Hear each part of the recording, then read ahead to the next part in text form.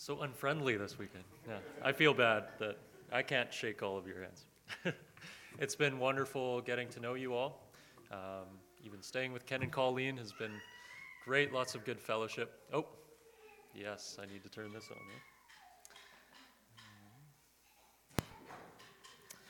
on. And meeting you all yesterday and today. Look forward to more of that. We really feel at home here. We feel like, well, it is the family of Christ, isn't it? Wherever you go as a believer, you can find a church and really be at home with the family of God. So we're thankful for that.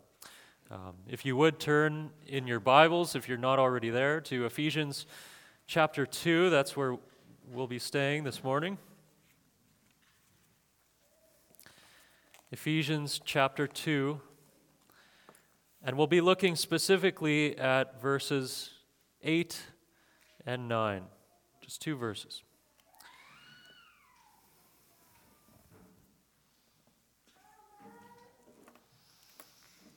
And I'd just like to begin with prayer again.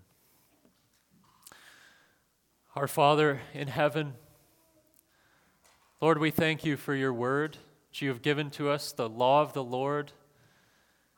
It is perfect, Lord, and it revives our souls. We ask that you would revive us this morning through your word, that you would give understanding to the simple. Lord, that you would refresh us and lead us to green pastures and still waters. Comfort our souls, Lord, with this gospel truth. Lord, we thank you that we only come to you on the basis of what our Lord Jesus Christ has done.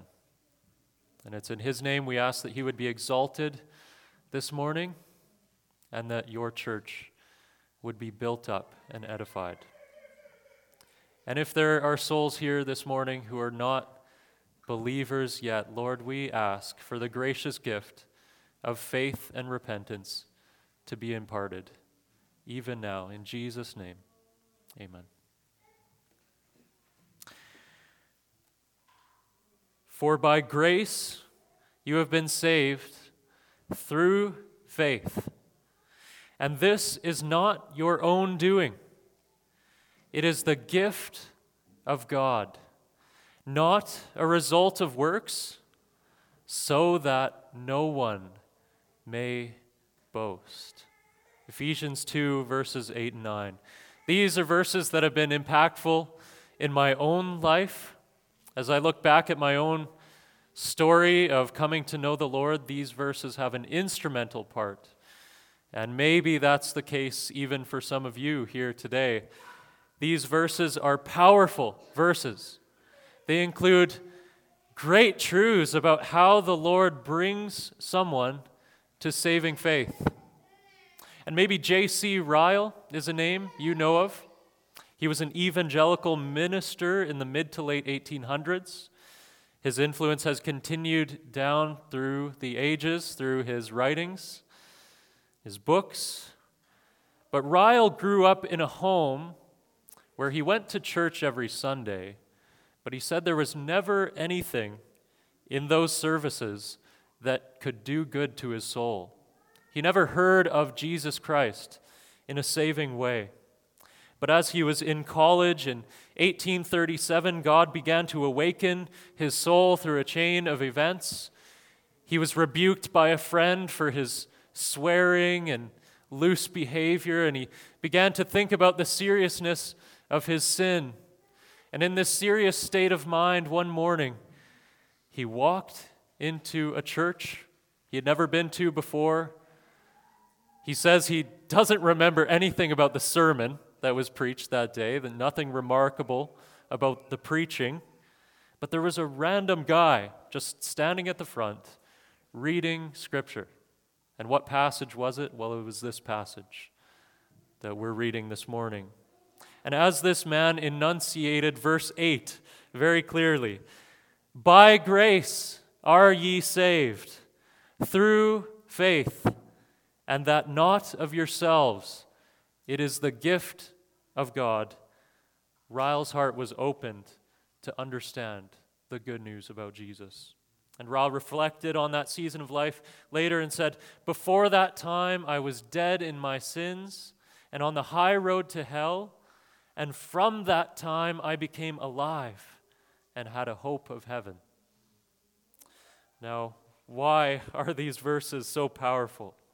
Well, it's because they speak of that powerful, life-changing, dead sinner awakening good news of Jesus Christ, isn't it? Ephesians 2, 1-10 is such a beautiful description of how God saves us from our sins. He shows us here what our disease is as human beings and what the remedy is in Christ Jesus. Verses 1-3 gives us that before picture, formerly, what we were before Christ. If we're believers, we can look back and we can say, yes, I was dead in my sins. I was a slave to sin, Satan, society, and self. And then verses 4-7 give us the after picture. But God, being rich in mercy, because of the great love with which He loved us, made us alive together with Christ Jesus.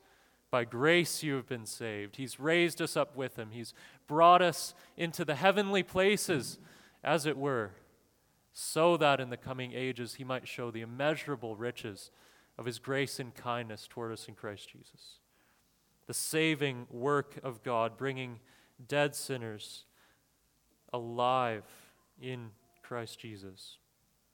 Verse 10, if we skip verses 8 and 9, speaks of another goal of salvation, that God saves us for the purpose of good works, which He has already prepared for us to do, that we would walk in them. Just as a carpenter would craft a chair in order for the purpose of sitting in it, God creates Christians for the purpose of doing good works in the world. But if we back up to verses 8 and 9, God describes here how salvation comes to us. He describes how salvation works on His end. How does God extend salvation to us? And on our end, how do we then reach up and take this salvation for ourselves? How is it that sinners receive salvation? And this is actually a problem. If you think about who God is, can there be a transaction of kindness between the almighty, holy, living God and dead sinners who are in rebellion against Him? It would seem that God should rather leave us behind in our sin. And indeed, this passage says we are destined for wrath. We're children of wrath. We're disconnected from the Lord Jesus Christ if we are walking in sin. We're like oil and water, God in us. We don't mix. We're like two friends who have broken off a relationship and have vowed to never get back together again. We're like two nations at war, if you will. Well, then how then can this transaction of God giving us His favor, uniting us to His Son, bringing us into heaven, making us alive in Christ Jesus, how can God save us? Well, we'll answer this by looking at three truths in this text. We'll look at what is the agent of salvation, what is the instrument of salvation, and what is the goal of salvation. So first we see in this passage the agent of salvation is God's grace. By grace you have been saved, it says. An agent is someone or something that takes an active role in an action and produces an effect. So you think of leaven. Leaven is the rising agent in bread. Bread rises by leaven. You think of lights that come on by electricity. Electricity is the agent that produces light in a light bulb. And in the same way, God's grace is the saving agent in a Christian. We are given new life. We rise to new life, and we're given the light of salvation by God's grace. It is the agent. Well, we should ask, what is grace exactly? I'm sure you all know, being at a church like this, what grace is. A classic definition is grace is undeserved favor, right? Undeserved kindness. It's not something we deserve, but it's given anyway. Grace is the parent who welcomes home a rebellious child who has gone away into drugs and reckless living and now wants to come back into the home. Grace is that welcoming home to someone who doesn't deserve it. Grace is even the wife who receives back an adulterous husband. That is grace, undeserved kindness. So God shows undeserved kindness to sinners. We have not earned and cannot earn our way into God's good books. We can never bend His arm to give us salvation by our own worthiness. Only the compassion, mercy, and grace of God's own heart can motivate Him to save us. He gives us what we don't deserve. He gives us freedom when we should go on in slavery to sin. He reaps righteousness for us when all we have sown is wickedness. He gives us salvation when we should get damnation. It is God's grace that saves us, that is the agent of salvation. Now, I want to pose 4 questions here that will help us to clarify what exactly God's grace looks like to us. These might be thoughts that come to our minds, questions that we might have. First of all, is God's grace an impersonal grace? We may be tempted to think that this agent is some impersonal force or power that comes upon us and saves us. Perhaps we feel far away from God because of our sin, and we think of His grace as a lifesaver that's thrown out to us on a long line as we're drowning in the ocean. Perhaps we think of it as some healing medicine that God leaves at our door with a note and then takes His leave. And we drink it and we're healed. But God's grace is not so impersonal. It is a personal grace. He's more like the lifeguard who swims into the ocean while we are drowning and dies in the process of saving us and bringing us to shore. He is more like the doctor who himself is operating on us on the operating table as we lie unconscious.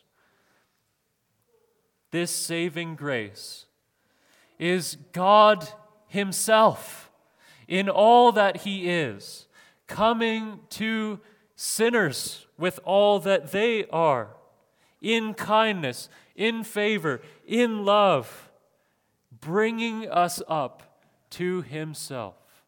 You think of Jesus, who said, I came to seek and to save the lost, right? He came into this world to seek us out, to do the work that was necessary to save us. It's not an impersonal grace. He chose us before all ages began. He had names written in His book. He came for specific sheep. You think of those parables Jesus gives, right? He is like the shepherd who loses a sheep and forsakes all the 99 others to go and find the lost sheep and bring him back, and rejoices when he finds that sheep. He's like the woman who loses a precious coin, and she searches all over her house until she finds that coin, and she rejoices.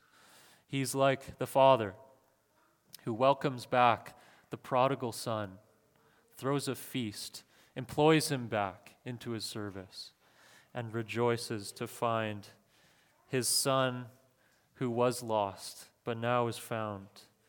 This is a personal grace. Now, is grace sort of added upon duty? Is there any sense of duty in God that He must save us, or He's convinced to save us? Perhaps He looks down the corridor of time and sees our faith and then feels compelled to save us. Perhaps He sees that we're strong or successful or we have some good attribute that we could add to the kingdom. And so, He bends the rules a little bit. He knows we're sinful, but, I really want that guy on my team, so I'll welcome him in by my grace.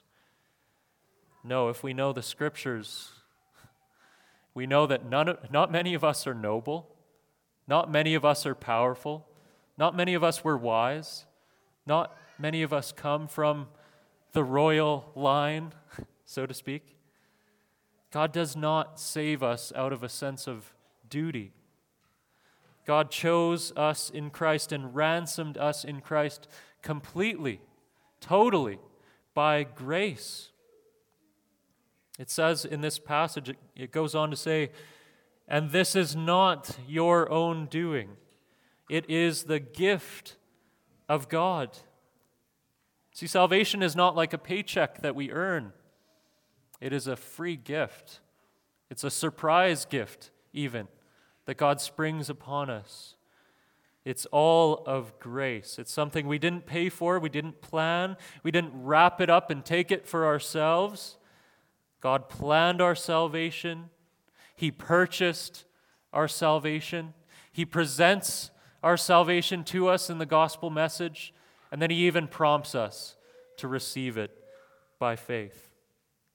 So this is not any duty in God, but grace alone that saves us. Well, is it a grace with strings attached? Is salvation something like a Spotify free trial? Like you try it for 3 months for free, and then you end up having to pay for it? No, salvation is of grace from beginning to end. If we were to look at Ephesians chapter 1, we would see that God chooses us, adopts us, redeems us, and seals us for our eternal inheritance, all to the praise of His glorious grace, right? It is His grace from beginning to end. There are no strings attached. We can't lose our salvation. When God truly saves someone, He will keep them to the end, even though the holiest saint, even at the end of their life, will still say, "I am a sinner." Daniel Rowland, maybe you've heard of him. He was a preacher who was used by God greatly in the Great Awakening, I believe, and he was a preacher in Wales. And at the end of his life, as he was nearing death, he said, "I am nothing but an old sinner saved by the grace of God." That will be our testimony as well. Fourth question, is this grace a cheap grace? Is it cheap grace? Cheap grace is forgiveness without transformation. Cheap grace is grace that costs nothing and does nothing. Is God's grace cheap? Does He simply impart forgiveness to us, and then we can go on in our sins and live a life that we were living before?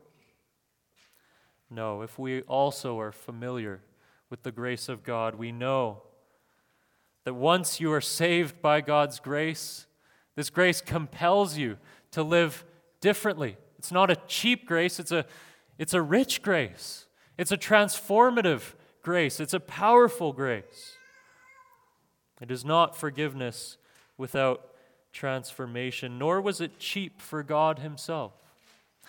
What was the cost for God to extend His kindness to us? It was the precious blood of His own Son. God gave His only Son so that whoever believes in Him may not perish but have eternal life. And it has a cost for us as well. Jesus often told people to count the cost of following him. And if you are not yet a follower of Jesus, this is what you must do. You must count the cost. Yes, God's grace is free to you. It is full. It is rich. He will forgive you of all your sins, but he also calls you to a life of suffering from persecution, of being unashamed about the gospel, of following him and not looking back, of alienation from the world. This is not something that earns our salvation, but it is the only possible response of a saved sinner. You think of that hymn, "When I behold the wondrous cross," there's that line, "Love so amazing, so divine, demands my soul, my life, my all." Psalm 130 verse 4 says, "But with you there is forgiveness, that you may be feared." The fear of the Lord follows his forgiveness. Romans 2:4 says, "God's kindness is meant to lead you to repentance." So God's grace is not cheap, weak, or powerless. It comes with transforming power. God's grace is not impersonal. It is not grace plus duty. It does not come with strings attached. It is certainly not cheap. It is personal. It is unconstrained. It is free. It is transformative. It is the living God himself extending to us his steadfast, irrevocable blessing and love and kindness based on nothing he has seen in us, but it most certainly changes us. Now, let me stop at this point and just press this truth home about the grace of God being the agent of salvation into our hearts a little bit more. If all of this is true, then I just want to focus on one implication. That is, if you are a Christian, you must be a thankful person. You must be a thankful person if you've experienced this grace of God. You know, even unbelievers understand the concept of thankfulness to some degree. They understand that it's to no avail to be negative all the time, looking on the negative, being discontent, not reflecting on the good things that we have. But so often Christians who deserve everlasting punishment but have received everlasting bliss in the Lord Jesus Christ are unthankful. Focus on the negative. We often complain. Too often Christians complain like Israel in the wilderness. Right after God brings them out of Egypt by a great act of salvation, they begin to complain about a lack of water, and they don't trust that this God who brought them out of slavery in Egypt, walked them through the Red Sea, could give them a little bit of water. No, we should spend time often reflecting on two things. That is, what do I deserve, and what have I received?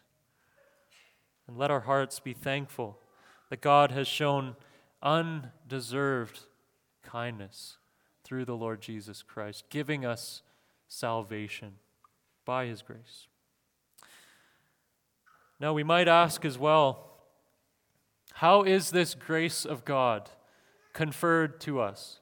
If we were to think of God's grace as a mighty water stream, what is the channel through which it runs? If grace is the agent of salvation, then what is the instrument of salvation? We see this next in the text. It says, "By grace you have been saved through faith." I use the example of a plumber. A plumber would be the agent who comes in and fixes your plumbing. But he would always bring a tool or an instrument with him, right? Probably a pipe wrench, right, would be the favorite tool of a plumber. He takes his wrench and uses it to fix the leak. Or as an artist would make a beautiful picture, But an artist always uses a medium, an instrument, a tool.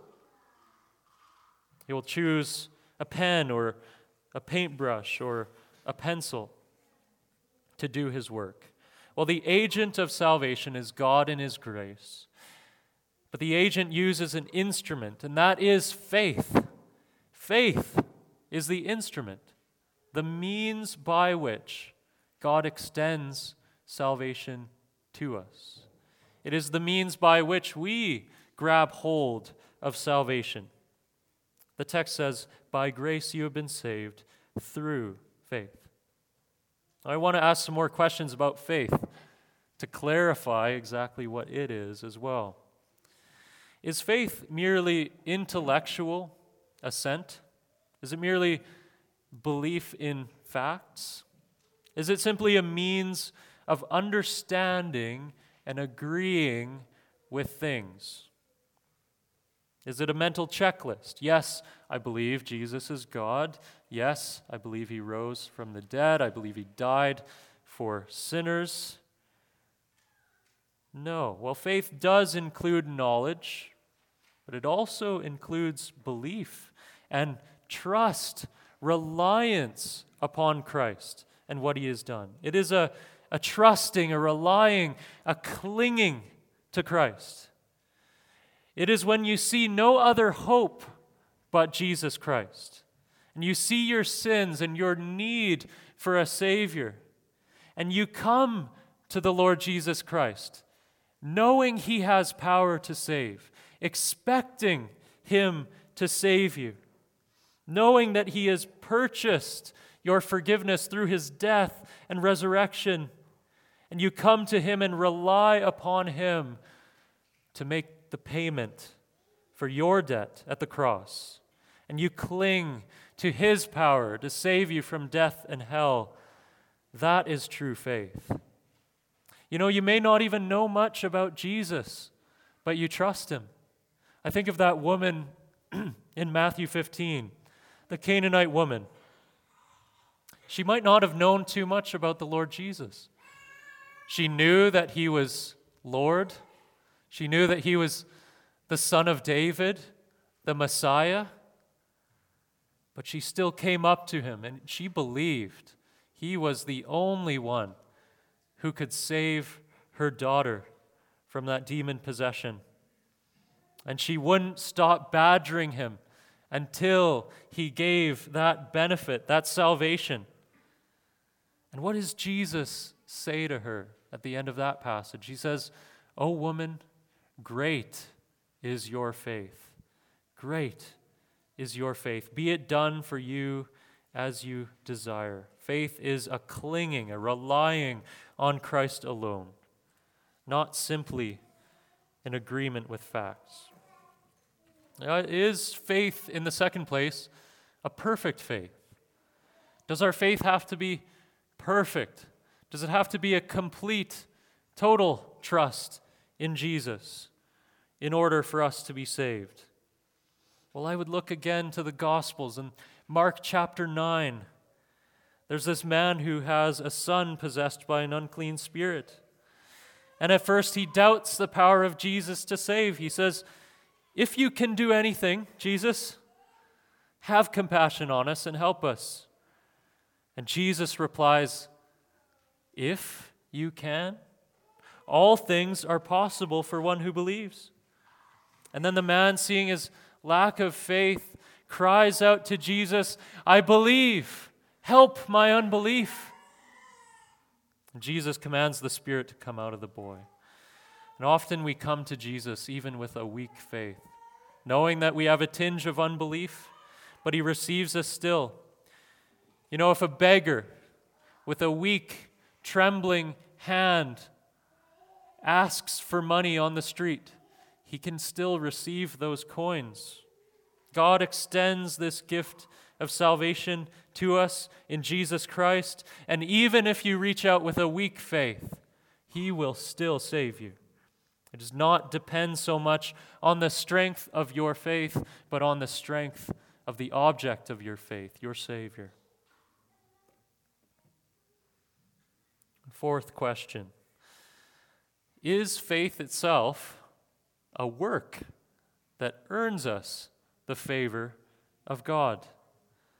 Some, in thinking through these truths, could wonder, well, if we need to believe in order to be saved, if faith is the instrument of salvation, well, then isn't it a good work in itself, in a sense, that earns us salvation?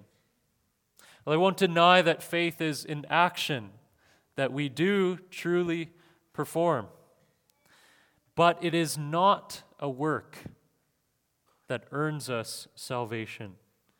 In Paul's mind, the apostle, there was a fundamental difference between faith and works. We see that if we read on in the passage. He says, "By grace you have been saved through faith, and this is not your own doing.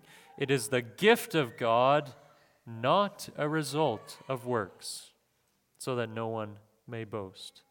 In Galatians 2:16, Paul writes, "Yet we know that a person is not justified by works of the law, but through faith in Jesus Christ. So we also have believed in Christ Jesus in order to be justified by faith in Christ and not by works of the law, because by works of the law no one will be justified." No one will be declared innocent before God, that is justified by works. It is only by faith. So you see there's a sharp distinction between faith and works. Faith is not a work. Think of a gift analogy that I mentioned earlier. If salvation is a gift of God's grace offered to us, think of someone offering a gift to you. If you were to take that gift gladly, does that mean that any praise should go to you for grabbing that gift? Who would be thanked in that situation? Is it the giver of the gift or the person who received the gift? No, it's the giver. Those who get the gift get no glory for the process, for the transaction of getting that gift. The taking of the gift does not earn you the gift. It was already offered to you. It was already held out to you. Faith is simply the hands reaching out to take the gift God is already offering. And there is no merit in that. There is no work in that. It's simply receiving what Christ has already done, what God has already presented to us in the gospel message. Simply trusting in that, simply receiving the gift of salvation. John Calvin says, "Faith brings a man empty to God to be filled with the blessings of Christ." It is us coming empty before God, receiving all of His blessings in the Lord Jesus Christ. Now, this is an amazing truth, that salvation's agent is God's grace and salvation's instrument is faith. And it's so amazing because it's counterintuitive to the entire way we think as human beings. You see, all people want to be the hero of their own story, don't we?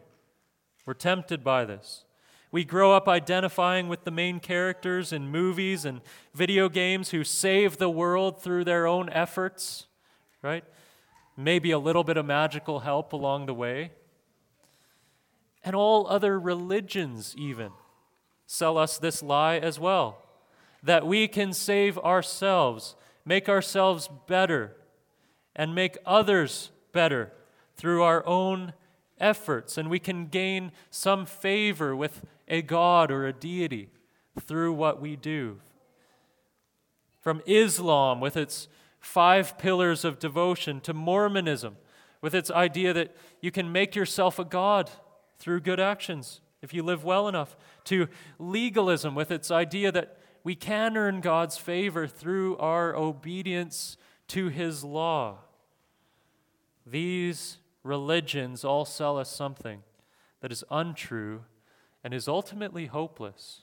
If you know anything about the depths of your sinfulness, even in thought and desire and imagination, let alone words and actions, and you know anything about God's greatness and His holiness, there is absolutely no hope that you could clean yourself up enough to earn God's favor.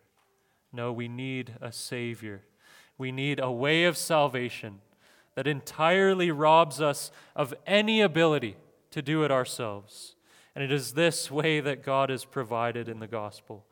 It is not by our obedience to His standards. It is not something that we can look into ourselves to find.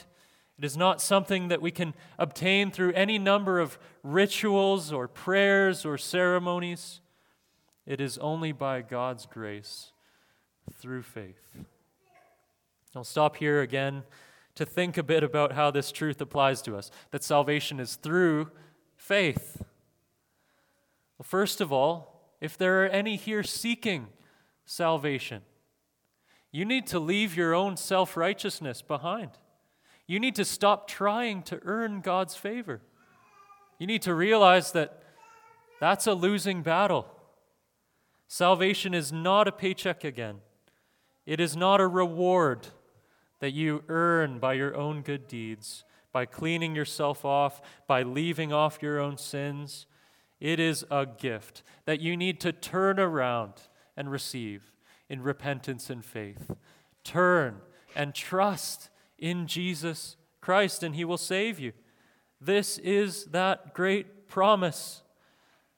In John 3:16, whoever believes in Him shall not perish, but have eternal life. It is through faith. Come to Him trusting, relying on Him alone, trusting in His strength to save you. The Bible says He's mighty to save.